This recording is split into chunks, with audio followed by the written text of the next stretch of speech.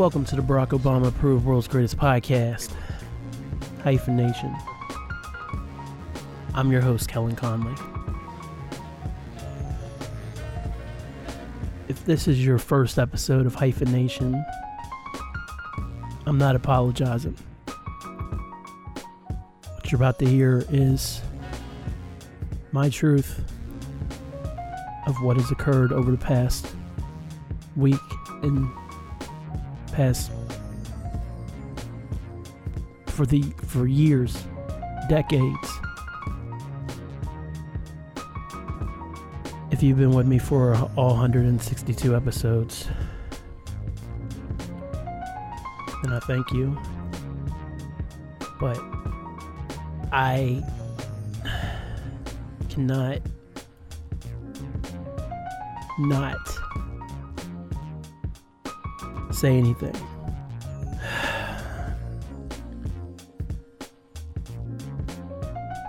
So way back in 2017, I believe, I think, it could have been 2016, I did an episode, Hyphen Nation, episode 17. I did an episode about the murders of Philando Castile and Alton Sterling at the hands of white police officers.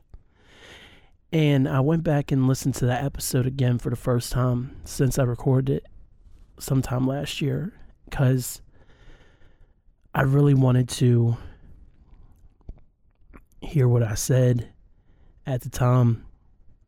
Eric Greenlee, my friend, said to me he was really proud of the episode and everything like that, that I would speak out like that and be so honest about everything. And for a long time, I really thought that episode had impact. You know, I thought I made a really concise point and everything about it. But truth be told, I came away from that episode not being very impressed. Because while I was able to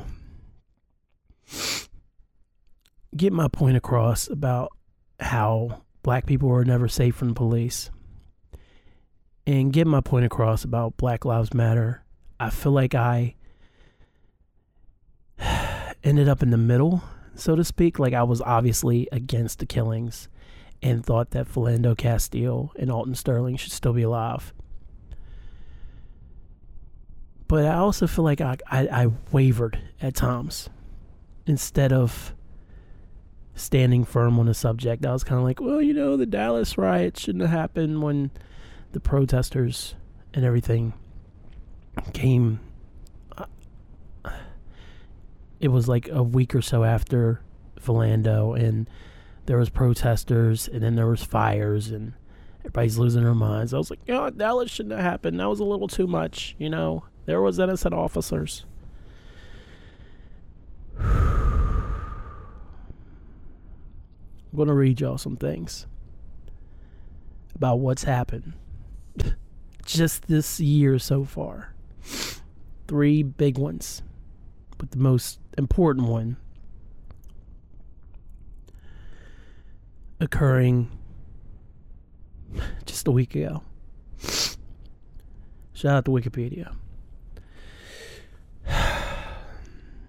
On February 23rd, 2020, Ahmaud Marquez Aubrey, an unarmed 25-year-old African-American man, was fatally shot near Brunswick in Glynn County, Georgia, while jogging on Holmes Road just before entering its intersection with Satilla Drive in the Satilla Shores neighborhood.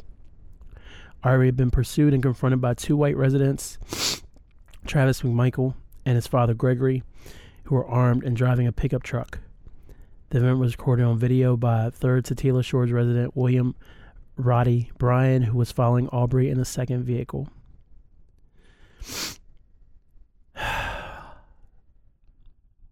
The Glynn County Police Department said the Brunswick District Attorney's Office advised them on February 23rd to make no arrest, while the Brunswick District Attorney's Office denied that such advice had been given to the GCPD by either the Brunswick District Attorney or by her assistant district attorneys. February 24th, Waycross Judicial Circuit District Attorney George Barnhill, who had not yet been assigned to the case, advised the GCPD that no arrest should be made. Barnhill officially took over the case on February 27. Later on April 2nd, Barnhill again advised the GCPD to make no arrest while announcing the intention to recuse from the case due to connections between Gregory McMichael and Barnhill's son. Barnhill requested recusal on April 7th. Atlantic Judicial Circuit District Attorney Tom Durden was appointed to the case April 13. At the behest of, and excuse the sniffles, man. At the behest of Gregory McMichael, a local attorney provided a copy of the video of the shooting to WGIG, a local radio station who put it on the station's website on May the 5th. The video went viral, having also been posted on YouTube and Twitter. Within hours, Durden said a grand jury would decide whether charges would be brought and accepted an offer from Governor Brian Kemp to have a Georgia Bureau of Investigate the case. On May 7th, the GBI arrested the McMichaels and charged them with felony murder and aggravated assault. On May 24th, Brian was arrested and charged with felony murder and attempted false imprisonment. The fact that McMichaels were not arrested until 74 days later, after the video went viral, sparked debates on racial profiling in America. Numerous religious leaders, politicians, athletes, and other celebrities condemned the incident. The GCPD and the Brunswick District Attorney's Office were nationally criticized for the handling of the case and delayed arrest. Georgia Attorney General Christopher M. Carr formally requested intervention of the FBI in the case on May 10th, which the FBI granted the following day. Y'all heard about this one.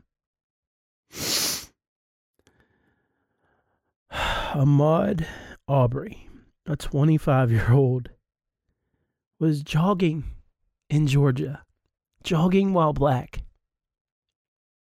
And I don't care if this podcast gets 1 million listens, and I don't care if it doesn't get any listens. I'm saying I'm sitting here trying to talk this out in my head, trying to wrap my head around this again. He was jogging, and he was pursued and confronted by 2 white residents. Why? Why did they pursue him? Do we have any idea? Ahmaud frequently jogged for exercise in and around his neighborhood.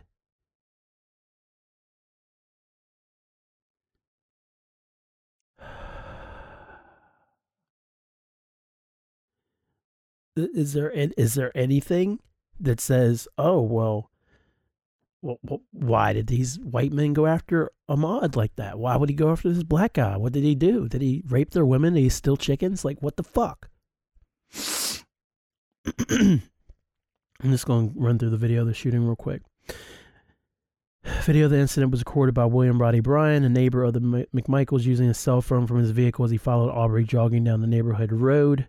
From the camera's perspective, Arbery is seen jogging on the left side of the road when he encounters a white pickup truck that has stopped in the right lane. Gregory McMichael is standing in the truck bed while Travis McMichael initially stands beside the driver's door with a shotgun. The vehicle of the person who's recording comes to a stop behind Arbery and the pickup truck. As Arbery approaches the pickup truck, shouting can be heard. Arbery then crosses from the left side of the road to the right side and runs around the passenger side of the truck. They're passing the truck's front. Arbery turns left. Meanwhile, Travis McMichael, holding a shotgun, approaches Arbery on the truck's front. The camera's view of the confrontation between Arbery and Travis is then momentarily blocked. Several media accounts of the video report that the audio of the first gunshot seems to be heard before Arbery and Travis struggle with each other. Some media accounts first report a struggle, then mention the gunshots. Other media accounts describe that it was not possible to see it from the video, what was happening when the first gunshot was fired, or report that the truck blocks the view of how the men first engage each other with regard to when the gunshot is heard. Travis and Arbery grapple over the shotgun in the view of the camera. Struggling, both men disappear off camera view on the left side of the camera frame, after which the audio of the second gunshot is heard. They come back in the camera view. Arbery appears to throw punches and tries to grab the shotgun. Third gunshot is heard being fired by Travis at point blank range as Arbery appears to throw a right-handed punch at his head. Arbery recoils back, stumbles, collapses in the middle of the road, face down, while Travis walks away. Gregory McMichael, who has taken out a handgun but not fired, then runs towards the other 2 men.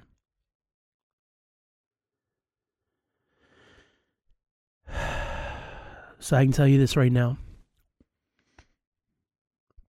Right now, Gregory McMichael, Travis McMichael, and William Bryan will all be found not guilty because of the fact that Ahmaud was in front of the truck. No one can see who started what. I don't know if there's any eyewitnesses. I'm not digging that far on Wikipedia. I'm not Googling. No podcast 101 on this one. I'm as ready as I'm going to get to have this conversation. But it appears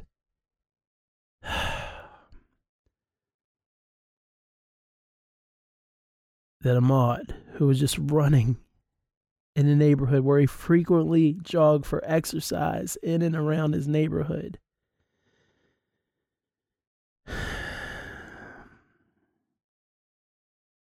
suddenly gets followed by this truck. 2 trucks. And it's recorded by one of the dudes who wasn't even arrested until days after the McMichaels had been arrested. And they didn't even do anything until it went viral 74 days later. And this black man, Ahmaud, is dead for running. I don't care if Ahmaud said, fuck your mother.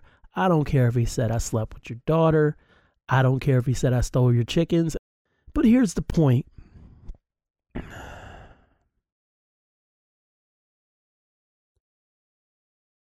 There should never be a reason to take another person's life. There just should not be. And we all watch the action movies and the fantasy movies and the sci-fi movies or even the Lifetime movies where it's like, oh, it was self-defense. She had no choice. He had no choice. And sometimes motherfuckers be crazy, man. Sometimes shit goes down and someone dies from it. It's a fact of life. There's life, there's death. Everyone gets there somehow. And sometimes people are killed. I don't want to say justly, but not for these reasons. But from everything we know, Ahmaud Arbery was running one morning.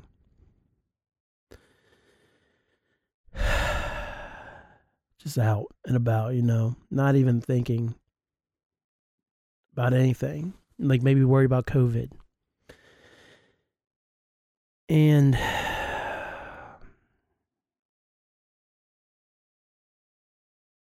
goes for a jog.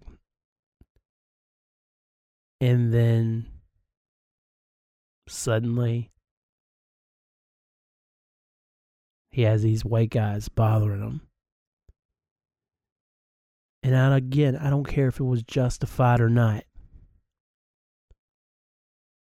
They shot him in cold blood over whatever it was. Whether it was he was jogging while black, they wanted to fuck with him, they thought they'd scare him, they thought it was funny, it went too far.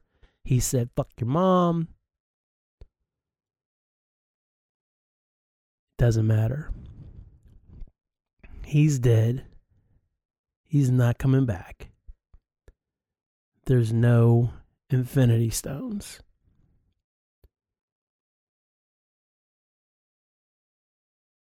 And more than likely, even with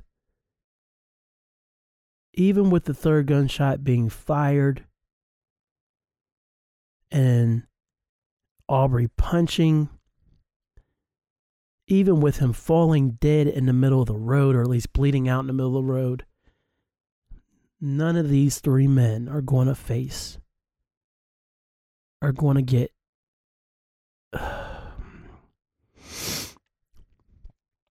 will be found guilty. That's just what happens.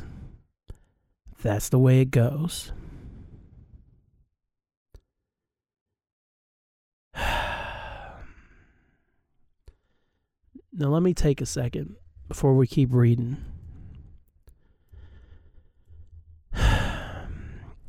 I had, with everything going on with quarantine and being home, I watched OJ Made in America finally.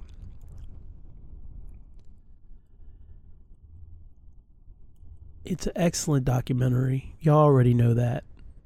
Ezra Edelman did a wonderful job. It deserved Academy Awards it won. But something that I really loved about the early parts of the movie, it was how well, while he was telling OJ's story and the story of his youth and him being with Avis and getting into movies and meeting Nicole, they paralleled that. And again, just going to paraphrase this.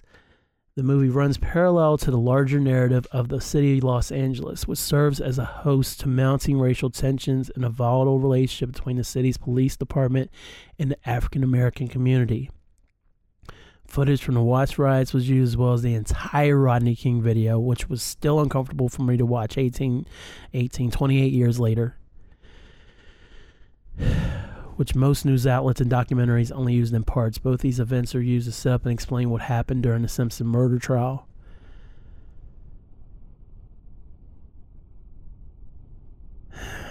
I want to talk about two of the things that really stuck out to me about that whole volatile relationship between the city's police department that I didn't know about, because I was 9 when Rodney King got beat, and I was 8 when this other shooting occurred that I had no idea about until this documentary.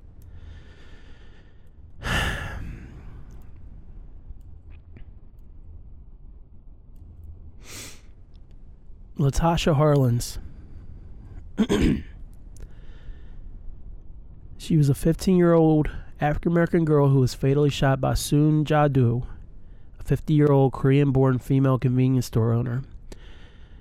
Do was tried and convicted of voluntary manslaughter in Harlan's death and sentenced to time served, 5 years probation, 400 hours community service, a $500 restitution, and funeral expenses. The death of Latasha Harlins, which was recorded in security footage, and the later sentencing and failed appeal, are considered to have contributed to the 1992 Los Angeles riots, especially the targeting of Koreatown, Los Angeles. Harlan's death came 13 days after the videotaped beating of Rodney King. Soon Ja-do's store, Empire Liquor, located in the intersection 91st Street and Figueroa Avenue, Vermont Vista, Los Angeles, was normally staffed by Do's husband and son. However, in the morning of the shooting, Do was working behind the counter and the husband was outside resting in the family van. Shortly before 10 a.m. on Saturday, March 16th, Harlins entered the store, a 15-year-old girl, mind you. Do observed Harlins putting a $1.79 bottle of orange juice in her backpack. Do concluded Harlins was attempting to steal and did not see the money Harlins held in her hand. Do claimed to have asked Harlins if she intended to pay for the orange juice, to which Do claimed Harlins responded, "What orange juice?" 2 eyewitnesses disputed that claim, saying that Do called Harlins a bitch and accused her of trying to steal, to which they claimed Harlins replied that she intended to pay for the orange juice. After speaking with 2 eyewitnesses present and viewing the videotape of the incident recorded by the store's security camera, police concluded that Harlins intended to pay for the beverage with money in hand. The videotape showed that Do grabbed Harlins by her sweater and snatched her backpack. Harlins then struck Do with her fist twice, knocking Do to the ground. After Harlins backed away, Do threw a stool at her. Harlins then picked up the orange juice bottle that dropped during the scuffle. Do snatched the bottle from her, and Harlins turned to leave. She was leaving. Do reached under the counter, retrieved a revolver, and fired at Harlins from behind it at a distance of about 3 feet. The gunshot struck Harlins in the back of the head, killing her instantly. Do's husband, Billy Wong Ki-do, heard the gunshot and rushed into the store. After speaking to his wife, who asked for the whereabouts of Harlins before fainting, he dialed 911 to report an attempted holdup. A 15-year-old girl just wanted to buy orange juice on a Saturday morning.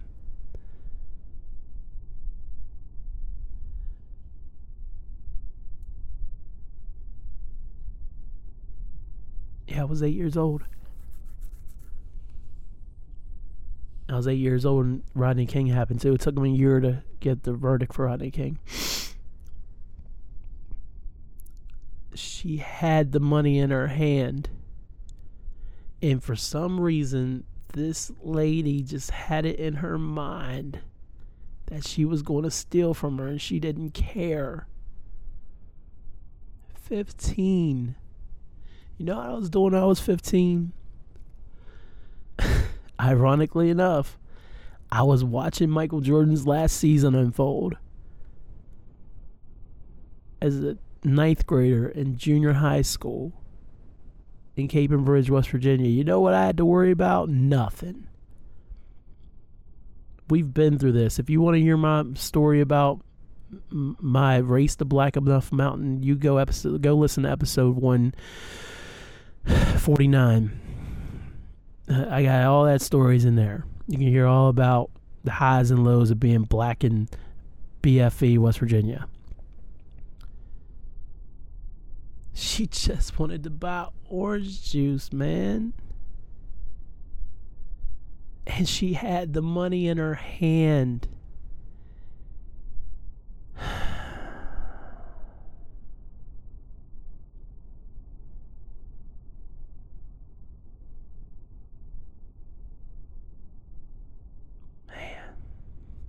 The Harlan's family was awarded $300,000 in a settlement.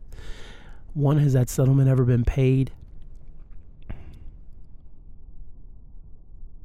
And then two, Jesus, Pac dedicated Keep Your Head Up to Latasha Harlins, and I still had no idea who she was. Damn, Pac talked about her a lot. God, I'm an idiot.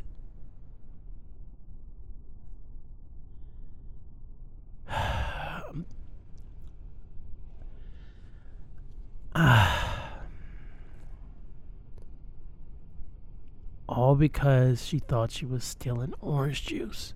Now,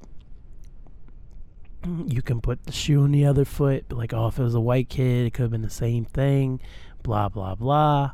Oh, she got physical with her. No, she grabbed her backpack first. She grabbed her first. She grabbed her by her sweater and snatched her backpack. Threw a stool at her. And then had the orange juice in her hand and then decided to still shoot this little black girl in the back of her fucking head.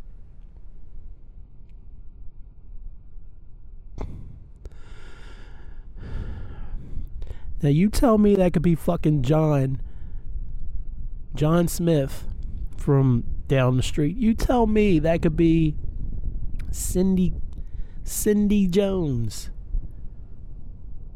Please tell me that 15-year-old Cindy or 15-year-old John who goes in the store and puts this orange juice in their backpack is going to get shot in their fucking head. Please. And you fucking tell me it's not because of race. And you're a liar.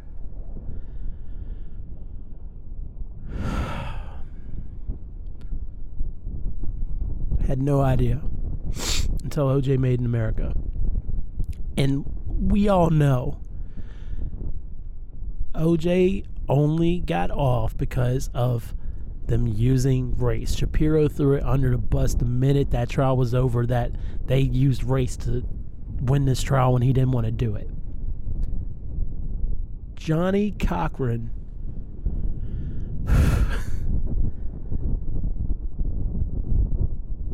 planted and played the perfect case and got O.J. Simpson off. And Marcia Clark and especially Christopher Darden fell right into that shit. But enough about O.J. We're back to live action. Unfortunately. On March 13, 2020, Breonna Taylor, a 26-year-old African-American woman, was fatally shot by the Louisville Metro Police Department officers. Sergeant Jonathan Mattingly, Detective Brett Hankerson, and Detective Miles Cosgrove entered her apartment in plainclothes in Louisville, Kentucky, while serving a no-knock warrant. Another police officer and an LMPD lieutenant were on the scene when a warrant was executed. Gunfire was exchanged between Taylor's boyfriend, Kenneth Walker, and the 3 LMPD officers who entered the apartment. Taylor was shot 8 times, and Mattingly was injured by gunfire. The LMPD investigation centered on 2 people who were already in police custody and suspected of selling controlled substances from a drug house more than 10 miles away. One of the people in custody, Jamarcus Glover, had a prior relationship with Taylor. The search warrant included Taylor's residence because it was suspected of receiving drugs in the case, and because a car registered to Taylor had been seen parked on several occasions in front of Glover's house. According to police, Walker fired first, injuring a law enforcement officer, that's the boyfriend, and police returned fire. According to a wrongful death lawsuit filed against the police by the Taylor's family attorney, the officers entered the home without knocking or announcing that they were police officers and allegedly opened fire with total disregard for the value of human life. Police in the apartment of Breonna Taylor and Kenneth Walker using a battering ram to force open the door. Police are investigating 2 men. Believe they're selling drugs. Man who had been seen walking the apartment one afternoon in July with a USPS package before leaving and driving to a known drug house. Blah, blah, blah, blah, despite no knock warrant allowing officers to not announce themselves while entering. Louisville police claimed that, and you know what, I just blah, blah, blah, that all that drugs talk. But it's only because you can go read it yourself. And I'm not saying the drug part's cool. I'm not glorifying it. Drugs are bad, okay? See, I'm not saying anything like that. But the larger issue at hand is that the police shot and killed another black person because they had thoughts about something. It's not, hey, this is a known drug runner. We know this bitch is in here selling drugs. Let's go get her. We know something's in there.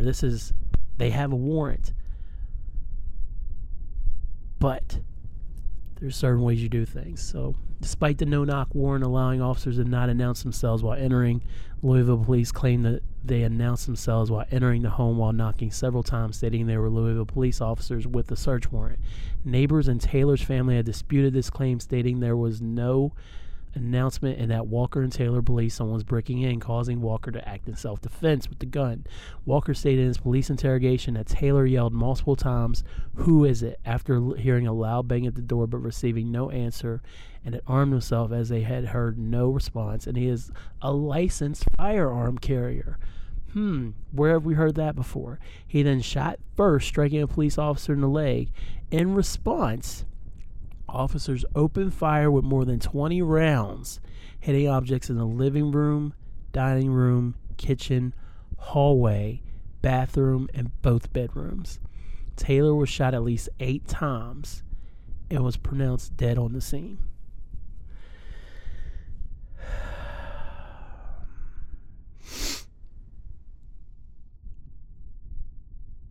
So,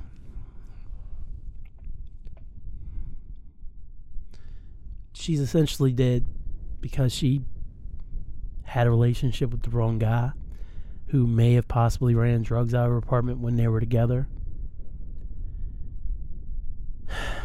But here's the thing. No knock warrant or not, even with them getting fired on, 20 rounds? What did they think was in there? The Demogorgon? Like, seriously?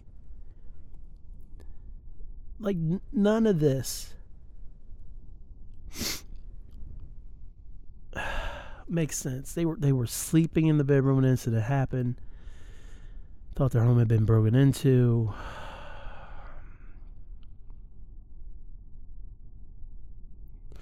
June 1st, Police Chief Steve Conrad was fired after David McAtee, a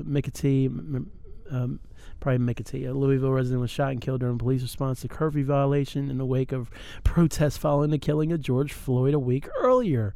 Oh my God.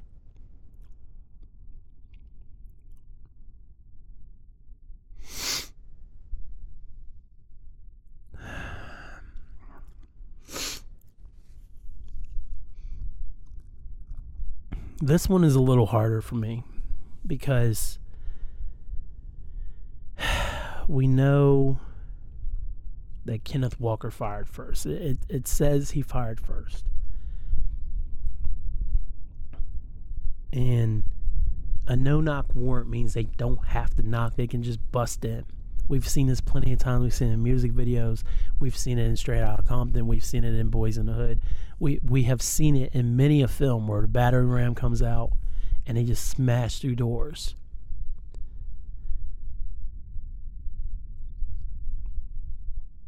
But even then, you would think someone fires and hits an officer in the leg. It's like, all right, fuck it. Kill them all. Burn it to the ground.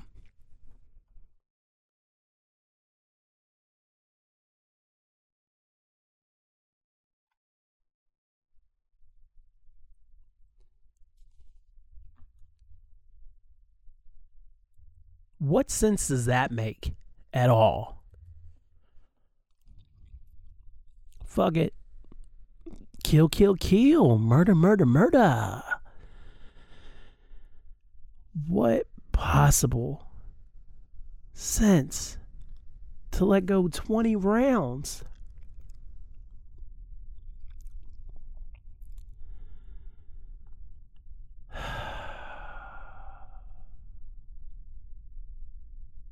That's a lot of shots. I'm sorry. That's a lot of fucking shots. Even if you don't know how many people's in there, even if you think it must be a drug den. We gotta get those niggers. Hard R. Yeah, we're here. Gotta stop them from selling the drugs. Working as an EMT in Louisville when the coronavirus pandemic hit the country, helping to save lives while trying to protect her own. Aspiring nurse.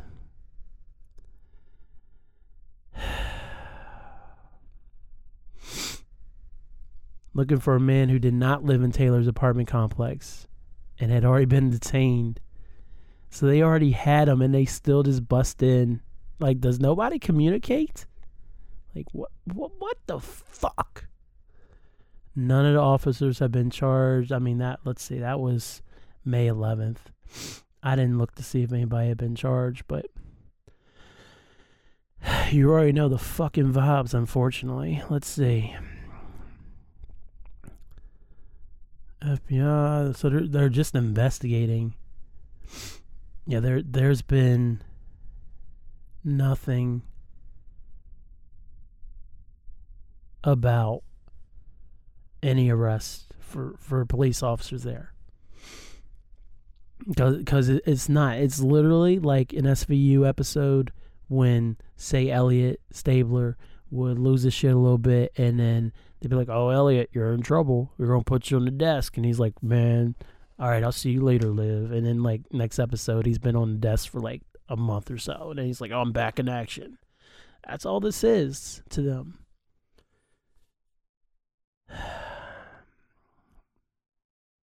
And that kills me. Aspiring nurse. I knew I read that somewhere.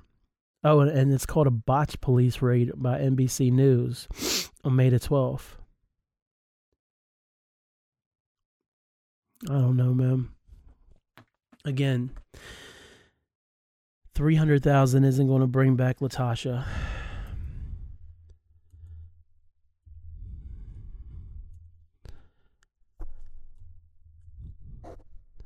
And no money will bring back Brianna. Nothing. It's always going to be the same, man. And I'm just so mad. And I could yell more, but everybody's asleep. I'm so mad and frustrated. And I have to go out there and put on this happy face at work and act like I'm not furious inside.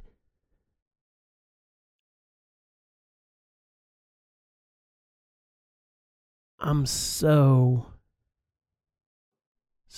angry, man.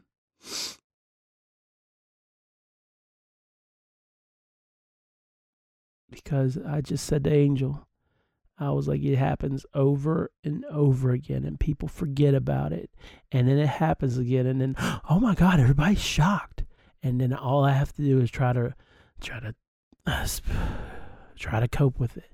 It's a hopeless cause. Cops are always going to kill us, whether we deserve it or not. They always will. Nothing will change it. No leadership's going to change it. We're just always going to be a target for the police. Always. For the rest of my life, for the rest of Aaliyah's life, for the rest of any black person's life in America, they have to fear the police. That's just how it is. Ain't no sunshine and rainbows over here. Ain't no happy songs. Yes, I don't want to say every policeman, policewoman, police officer wants to kill me. I know there's some out there who are totally against what happened. But at the same time, I can't trust you. Just because all it takes is one sliver of you not respecting me as a person, and I could be dead for no reason. Or my daughter could be dead for no reason. I've been extremely lucky, and I hope that she's extremely lucky too, but I know every time I see a cop car, I get freaking nervous, and I hate it.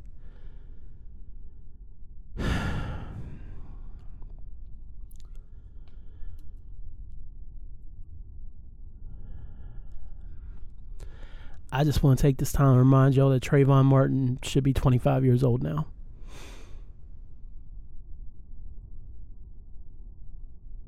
Meanwhile, George Zimmerman's still partying and bullshitting.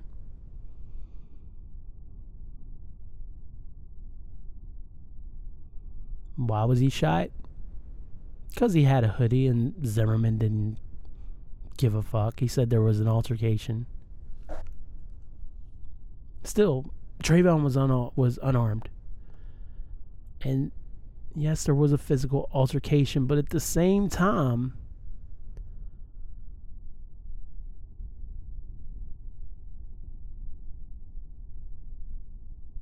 he shot Trayvon.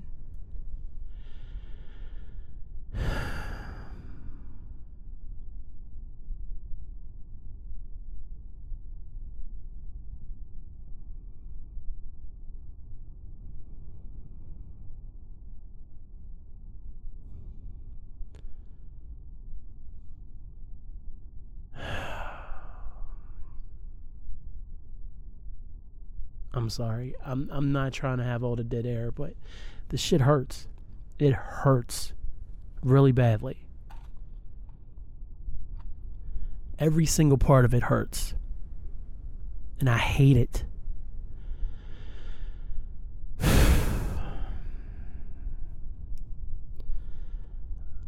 I just want to take this time while we're talking about Trayvon to remind you that Michael Brown would have been 24 years old this August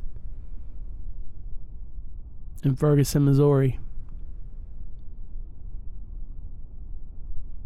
He's not here anymore. He's dead. The riots are over. No one remembers Ferguson until what happened last week happens.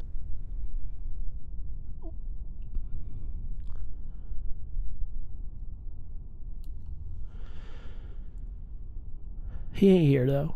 You don't got to think about Michael Brown until it's in your face. You don't got to think about Eric Garner being crushed by police for selling cigarettes from packs without tax stamps and repeatedly saying, I can't breathe while I'm face down on the sidewalk. Y'all don't got to think about that, do you? No. You don't. You're good. Oh, but as soon as something happens, like, oh, remember Eric Garner? That shit was fucked up. Yeah. And it continues to be fucked up every single time.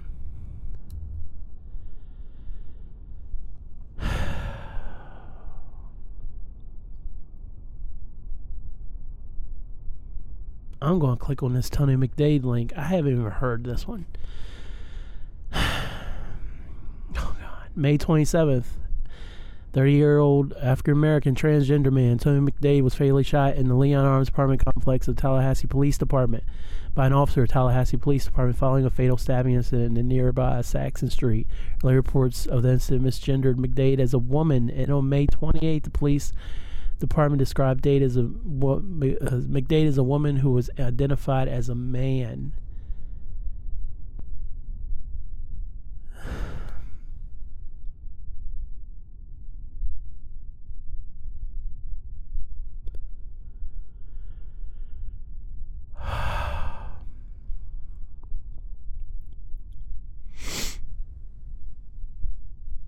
My age, practically. 38 next year.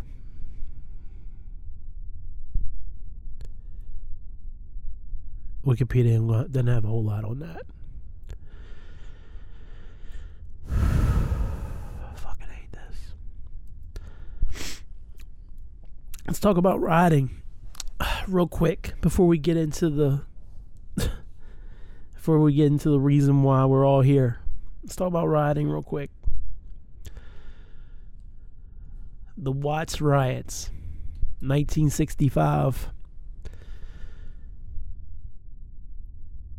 On the evening of Wednesday, August 11, 1965, 21-year-old Marquette Fry, black man, driving his mother's 55 Buick, was pulled over by California Highway Patrol motorcycle officer Lee Minicus for alleged reckless driving. After administering a field sobriety test, Minicus placed Fry under arrest and radioed for his vehicle to be impounded. Marquette's brother, Ronald, a passenger vehicle, walked to their house nearby, bringing their mother, Rena Price, back with him to the scene of the arrest. When Rena Price reached the intersection of Avalon Boulevard and 116th Street that evening, she scolded Fry about drinking and driving, as he recalled in a 1985 interview with the Orlando Sentinel. But the situation quickly escalated. Someone shoved Price. Fry was struck. Price jumped an officer, and another officer pulled out a shotgun. Backup police officers attempted to arrest Fry by using physical force to subdue him. After community members reported that police have rounded up Fry and kicked the pregnant woman, angry mobs formed. As the situation intensified, growing crowds of local residents watching the exchange began yelling and throwing objects at the police officers. Fry's mother and brother fought with the officers, were eventually arrested along with Marquette Fry. After the arrest of Price and her sons, the Fry brothers, the crowd continued to grow along Avalon Boulevard. Police came to the scene to break up the crowd several times at night, or were attacked when people threw rocks and chunks of concrete. A 46-square-mile swath of Los Angeles was transformed into a combat zone during the ensuing 6 days. So he got pulled over for drinking and driving. Didn't have the car. And then somehow everything just went nuts. And then Watts wasn't having it anymore. They're like, fuck this. Fuck it. Let's go. Oh, part of the ghetto riots? Is that what it says, Wikipedia? The term ghetto riots, sometimes the term ghetto rebellions, or informally called at the time Negro riots, refers to a period of riots from the United States 1964 to 68. The riots were characterized by African American groups using violent tactics to secure social demands. Sounds familiar. Sounds familiar. Let's bounce over to 1992 Los Angeles riots. A series of riots and civil disturbances that occurred in L.A. County in April and May 1992. Unrest began in South Central Los Angeles after the trial jury acquitted 4 officers of the LAPD for use of excessive force in the arrest and beating of Rodney King, which had been videotaped and widely viewed on TV broadcasts. And again, I will tell you, I watched it for the first time in a long time on OJ Made in America, and that shit turned my stomach to this day. Riots spread throughout the Los Angeles metropolitan area. Thousands of people rioted over a 6-day period. The announcement of the verdict, widespread looting, assault, arson, and murder occurred during the riots, which local police could not control due to lack of personnel and resources against a sheer number of rioters. But again, Watts started over a situation with police escalating, and apparently them kicking pregnant women. And LA was because those 4 officers who beat the living daylights out of Rodney King. Who cares about who Rodney King was or is or anything like that? They beat the shit out of Rodney King on camera.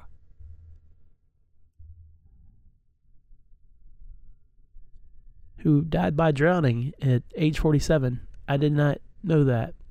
I think maybe I had known that, but apparently alcohol and drugs in the system. Damn, accidental drowning. Ain't that some shit? They got off. And the city had enough. Add Latasha to all that. That city was a freaking powder keg.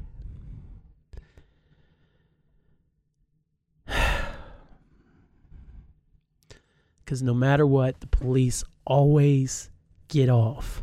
It doesn't matter if there's a video. It doesn't matter if there's eyewitness accounts. The police will always get off. Black people will continue to die, and such is fucking life. Man.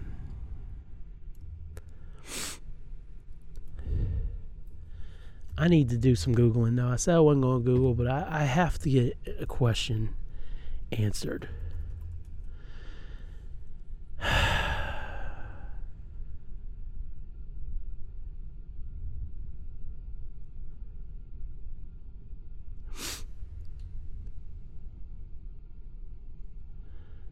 About Martin Luther King. Because there's been a lot said about Martin Luther King and like, oh well, Martin Luther King Jr., like when he was marching, like he was out there and he was out there and he wouldn't do anything wrong. He was always peaceful and was always he used his words to make his point. And, you know,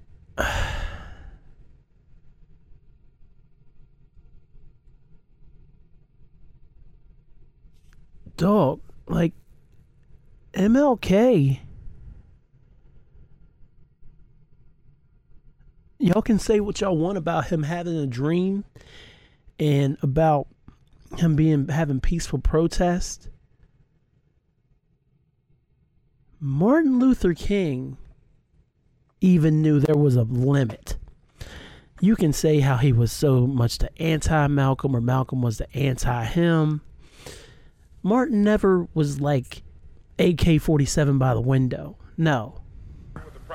At the very same time that America refused to give the Negro any land, through an act of Congress, our government was giving away millions of acres of land in the West and the Midwest, which meant that it was willing to undergird its white peasants from Europe with an economic floor. But not only did they give the land, they built land-grant colleges with government money to teach them how to farm.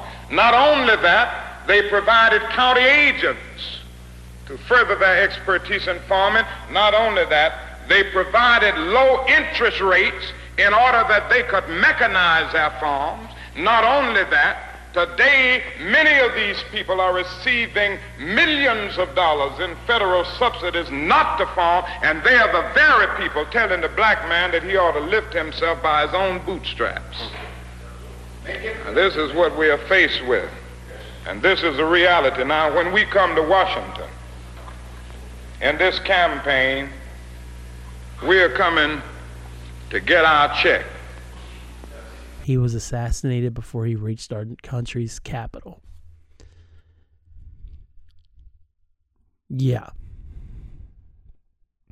And here's another thing I just found. It says, Martin Luther King stood up for more than love.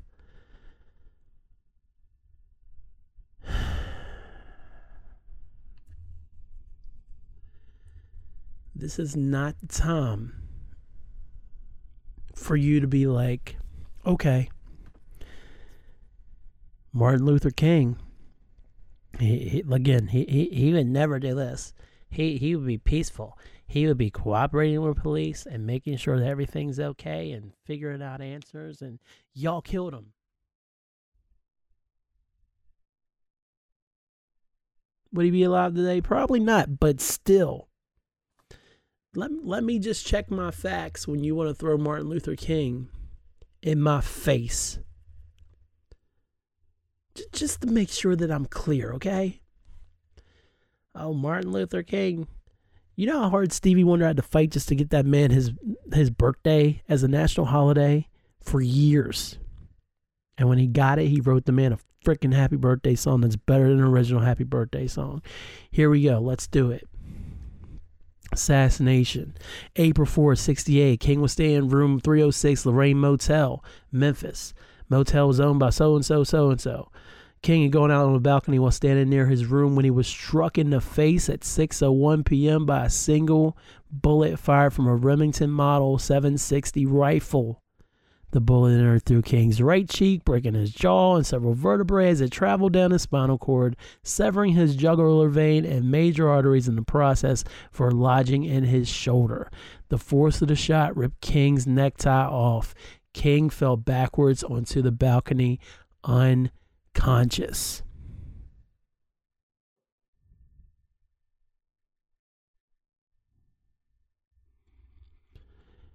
Don't put one of our great leaders in my face and be like, he wouldn't like this. You know why people are protesting? Because George Floyd is dead. Was murdered. Murdered on camera on your precious fucking Facebook that y'all freaking worship from top to bottom. And everybody's like, oh, my Facebook. Oh, that's so awful. And I know that people are like, oh, there's assholes out here looting and burning stuff, and there's proof of white people starting fires and inciting shit when there's peaceful black people right down in the same area. But who's getting blamed? The blacks. Us. The niggas. As usual.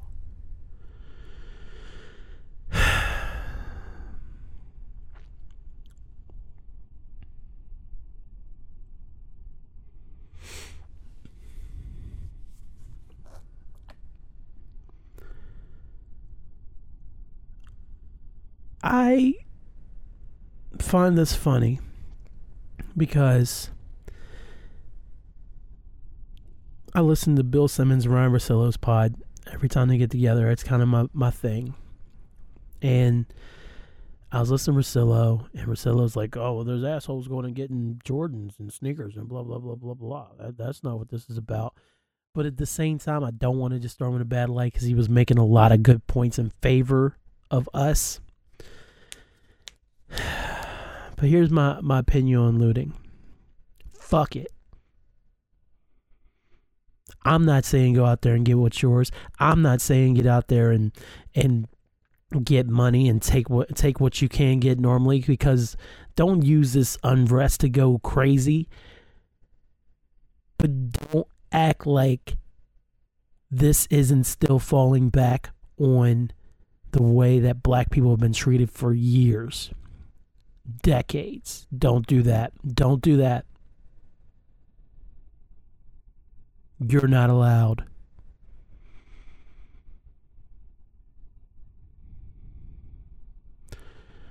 Oh, it's going to take attention away from George Floyd, and now everybody's outraged. You know what's going to take attention away from George Floyd? Probably coronavirus. You know what I saw on my Twitter trending on today? Ebola. There's always going to be something to take away from the racism that just lies dormant for most people in America, and the racism that's always right there at the surface that we as black people can always see. I can see the racism. I can see it. I just know that you don't fucking like me sometimes because I'm black, and that's something that I live with every single day. Yes, I'm very lucky to have had the life that I had and to live where I live and have a wonderful wife and a mostly well-behaved child.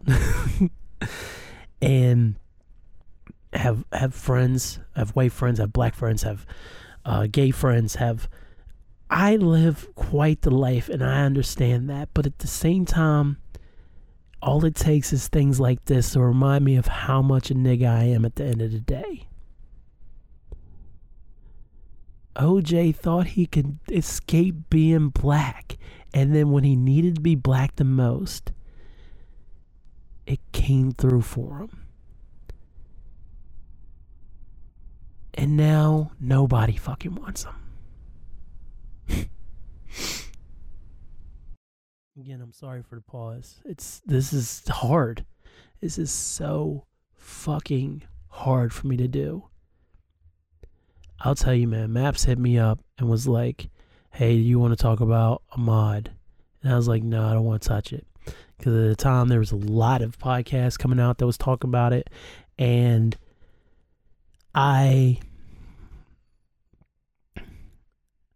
one thing that I really hate to do is, I mean, don't get me wrong, I will strike with an iron's hot if Drake decides he's going to drop the Pusha T diss tomorrow. But to sit there and talk about the same shit that we always have to talk about as black people, and about how cops kill us all the time, or white people kill us all the time when we're just running, having a nice little jog, in the neighborhood, and they're like, oh, look at that black guy, let's get him. I just couldn't do it. And I had to keep myself from this to get through the rest of the week. And then Saturday morning, that's when I really let myself start processing. And I've been processing for days since. And it's like, oh, you're black. How did you not be affected? And it's like,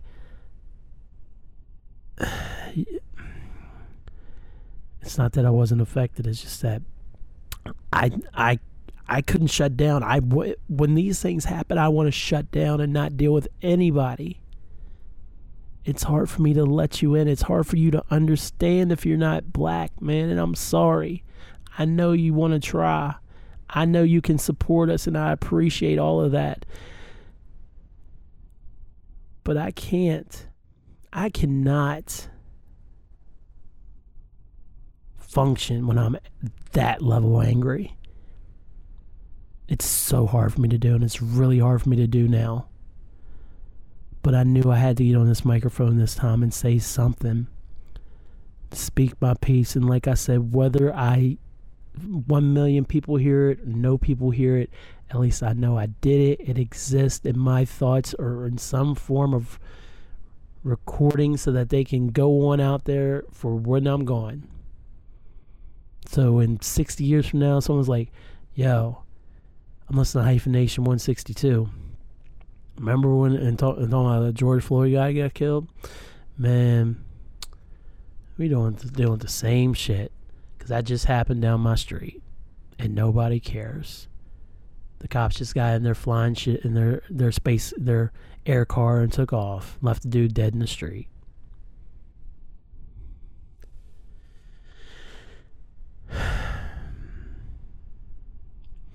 Before we get into the last piece and wrap up this episode, I want to send a shout out to the New York City blackout of 1977, only because I was watching Hip Hop Evolution, like I mentioned to y'all a few episodes back, and one of the OGs of hip hop was talking about how he picked up a few things while looting. But my last point on looting, it goes hand in hand with the protest. I'm not saying you should go out there with the one thing in mind to destroy and to steal and everything else, but the rage and the anger is so palpable that it goes hand in hand. If those things happen, then that's just collateral damage. We don't need to be hurting people. No, we don't need to do unto others as has been done to us for years and years and years. But if you want to go get yourself a Nintendo Switch, fucking get a Nintendo Switch. I don't care. I'm not going to be doing that. I'm going to be protesting against this bullshit. Don't tell me you got a Nintendo Switch. You got a Nintendo Switch, though. I was looking over here, man. I'm just saying.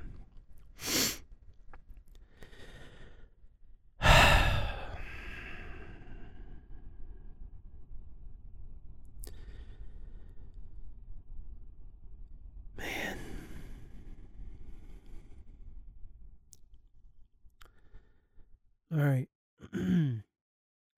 May 25th.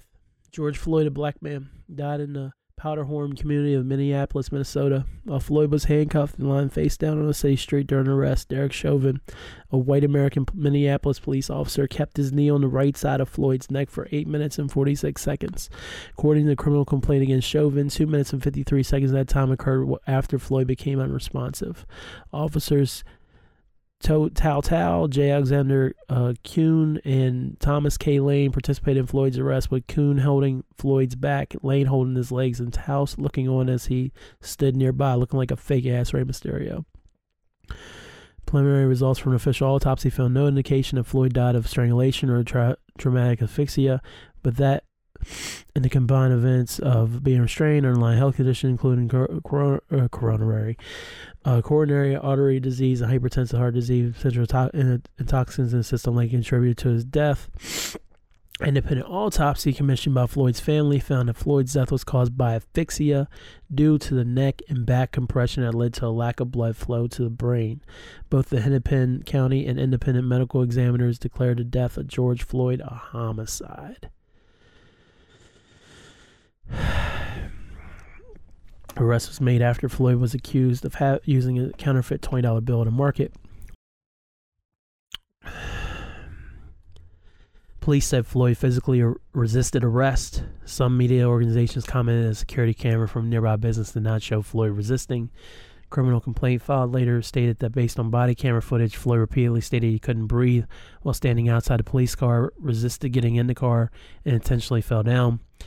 Several bystanders recorded the event on their smartphones, with one video showing Floyd repeating, "Please, I can't breathe. Mama, don't kill me," being widely circulated on social media platforms and broadcast by the media. While needed neck restraints are allowed in Minnesota under certain circumstances, Chauvin's usage technique has been widely criticized by law enforcement experts as excessive. All 4 officers were fired the day after the incident. The FBI is conducting a federal civil rights investigation at the request of the Minneapolis Police Department. Minnesota Bureau of Criminal Apprehension is also investigating possible violations of Minnesota statutes. May 29th, Chauvin was charged with third-degree murder and second-degree manslaughter. Third-degree murder may include felony murder regardless of the underlying felony. Felony murder only where underlying felony is non-violent. Punishable maximum 40 years in Florida, 25 years in Minnesota. Ugh, 25 years.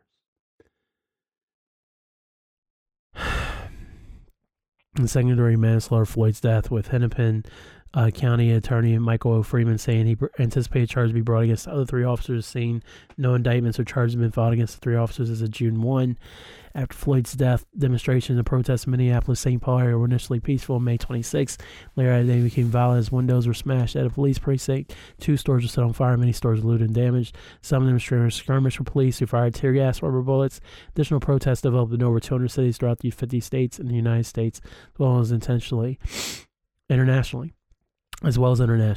Floyd's death has been compared to the 2014 death of Eric Garner. Garner, also an unarmed black man, repeated, "I can't breathe," 11 times after being placed in a chokehold by a New York police officer, then arrested in Staten Island, New York.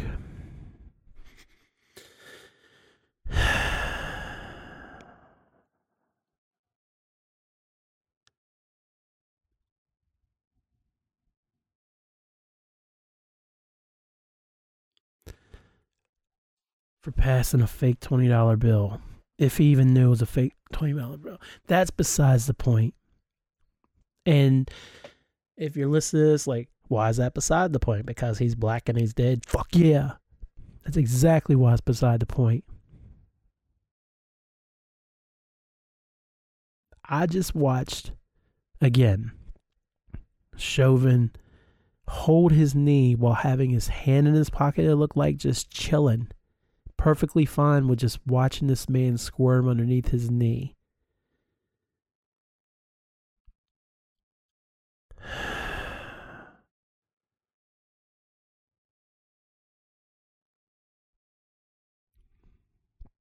God.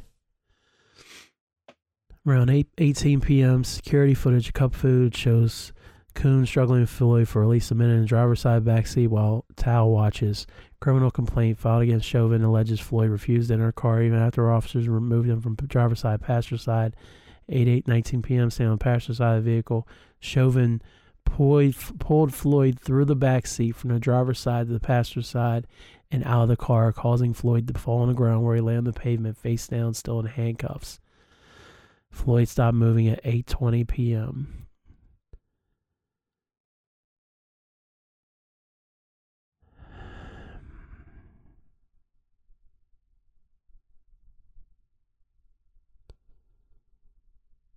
According to New York Times, these two bystander videos show Floyd telling officers he can't breathe at least 16 times in less than 5 minutes.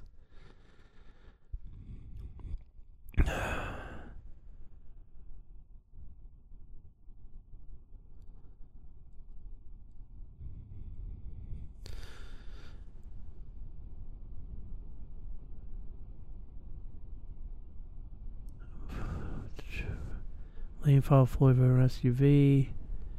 A bystander in a Mercury SUV parked behind Floyd's SUV began recording an encounter with his phone. Followed a brief struggle. Lane pulled Floyd from the SUV, handcuffed him until he was being arrested for passing counterfeit currency at 8:10. 8:12, Kong sat Floyd, still handcuffed on the sidewalk against the wall in front of Dragon Walk. Officer stood Floyd on his feet, walking across the street to the sidewalk in front of Cup Foods. Around 8:14, Floyd fell on the ground next to police cruiser in front of Cup Foods. Officers picked him up, placed him against the cruiser's door. According to local prosecutors, Floyd told officers he was claustrophobic, couldn't breathe. Minnesota Park police officer arrived in response to Lane and Kung's request for assistance and guarded Floyd's vehicle and his occupants across the street.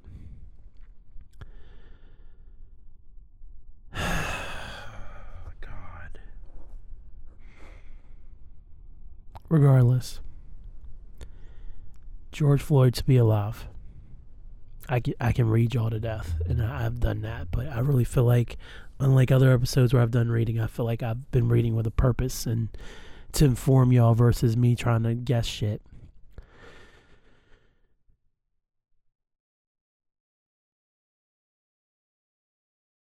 George Floyd was murdered. Fake 20, drunk, not wanting to get in the car. It doesn't matter. That knee on his neck should not have been there that long. It shouldn't have been there, period, honestly. He was in handcuffs. Like, what the hell is he going to do? You get his ass in the back of the car. That's it. You leave. Take him wherever you want to take him. He's being arrested. Take him to book him, Dano. You know, all that bullshit. But no. 4 police officers had to be there. 3 police officers had to hold him down. 2 police officers had to hold him down, and another one had to just slowly snuff the life out of him. Why? Because he said he was claustrophobic. They wouldn't get in the car because they knew he was inebriated. And you know what fucking scares me? He apparently was saying I can't breathe before he was on the ground. So that's another thing that worries me. Yeah, all 4 of them got fired. But when they get off, when they're found not guilty, and I'm here to tell you right now, all 4 of these police officers will be found not guilty in 6 months, 12 months, 18 months. Because the system is broken. It's designed to protect law enforcement. And mostly, it's designed to allow black people like me, like Marcus, like Aaliyah, like Eric, like his daughters, like his wife, like Lamb, like Maps, like Maps' family, all your favorites, like Eric Jordan, my father, my brother. It's all designed so that we can be killed without repercussions if need be. And it will continue to stay that way. Trump is sending the military out. I ain't like calling him that. Donald is sending the military out after Washington went nuts last night, apparently.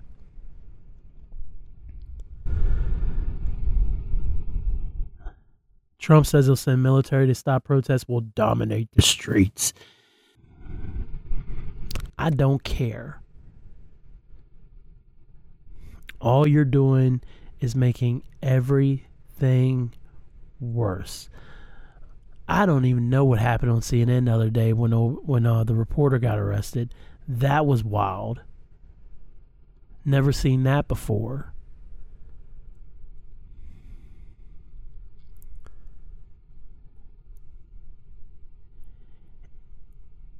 And what makes it even more difficult on top of being difficult,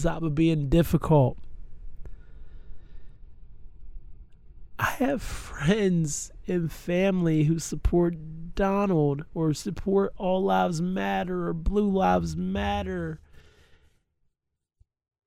And I just gotta sit there and it's like, I don't understand. If it was me, would my life matter then, or is it still All Lives Matter? All lives should fucking matter, but they don't, especially black people's. All lives should matter, but they don't, especially black people, especially black people, especially black people. Do you hear me? We do not matter.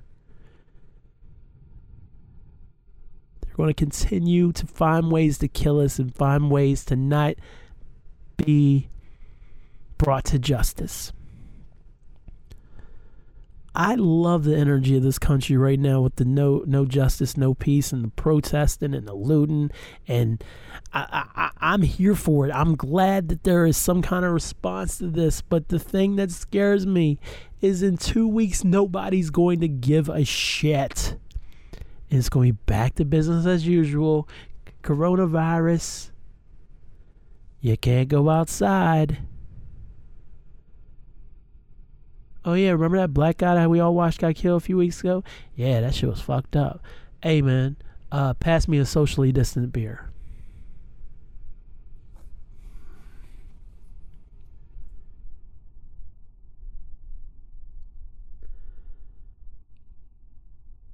So I'm Kellen Conley, host of the Barack Obama approved World's Greatest Podcast, Hyphen Nation. And as per usual, I will continue to live in fear of the police and not trust them until it's time for me to not be on this earth anymore. And hopefully it's not at the hands of a police officer, because it could be. That's my life. That's always in the back of my head. I could leave my house tomorrow morning and be killed by a cop before I get home to see my daughter, see my wife. I could be dead. Fuck it. Just another nigga dead. Who cares? Right? Right.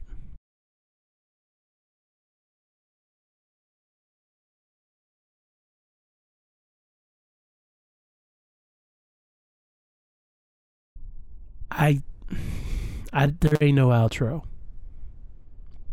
There ain't nothing that's gonna wrap this up in no nice tiny bow. Thanks, y'all.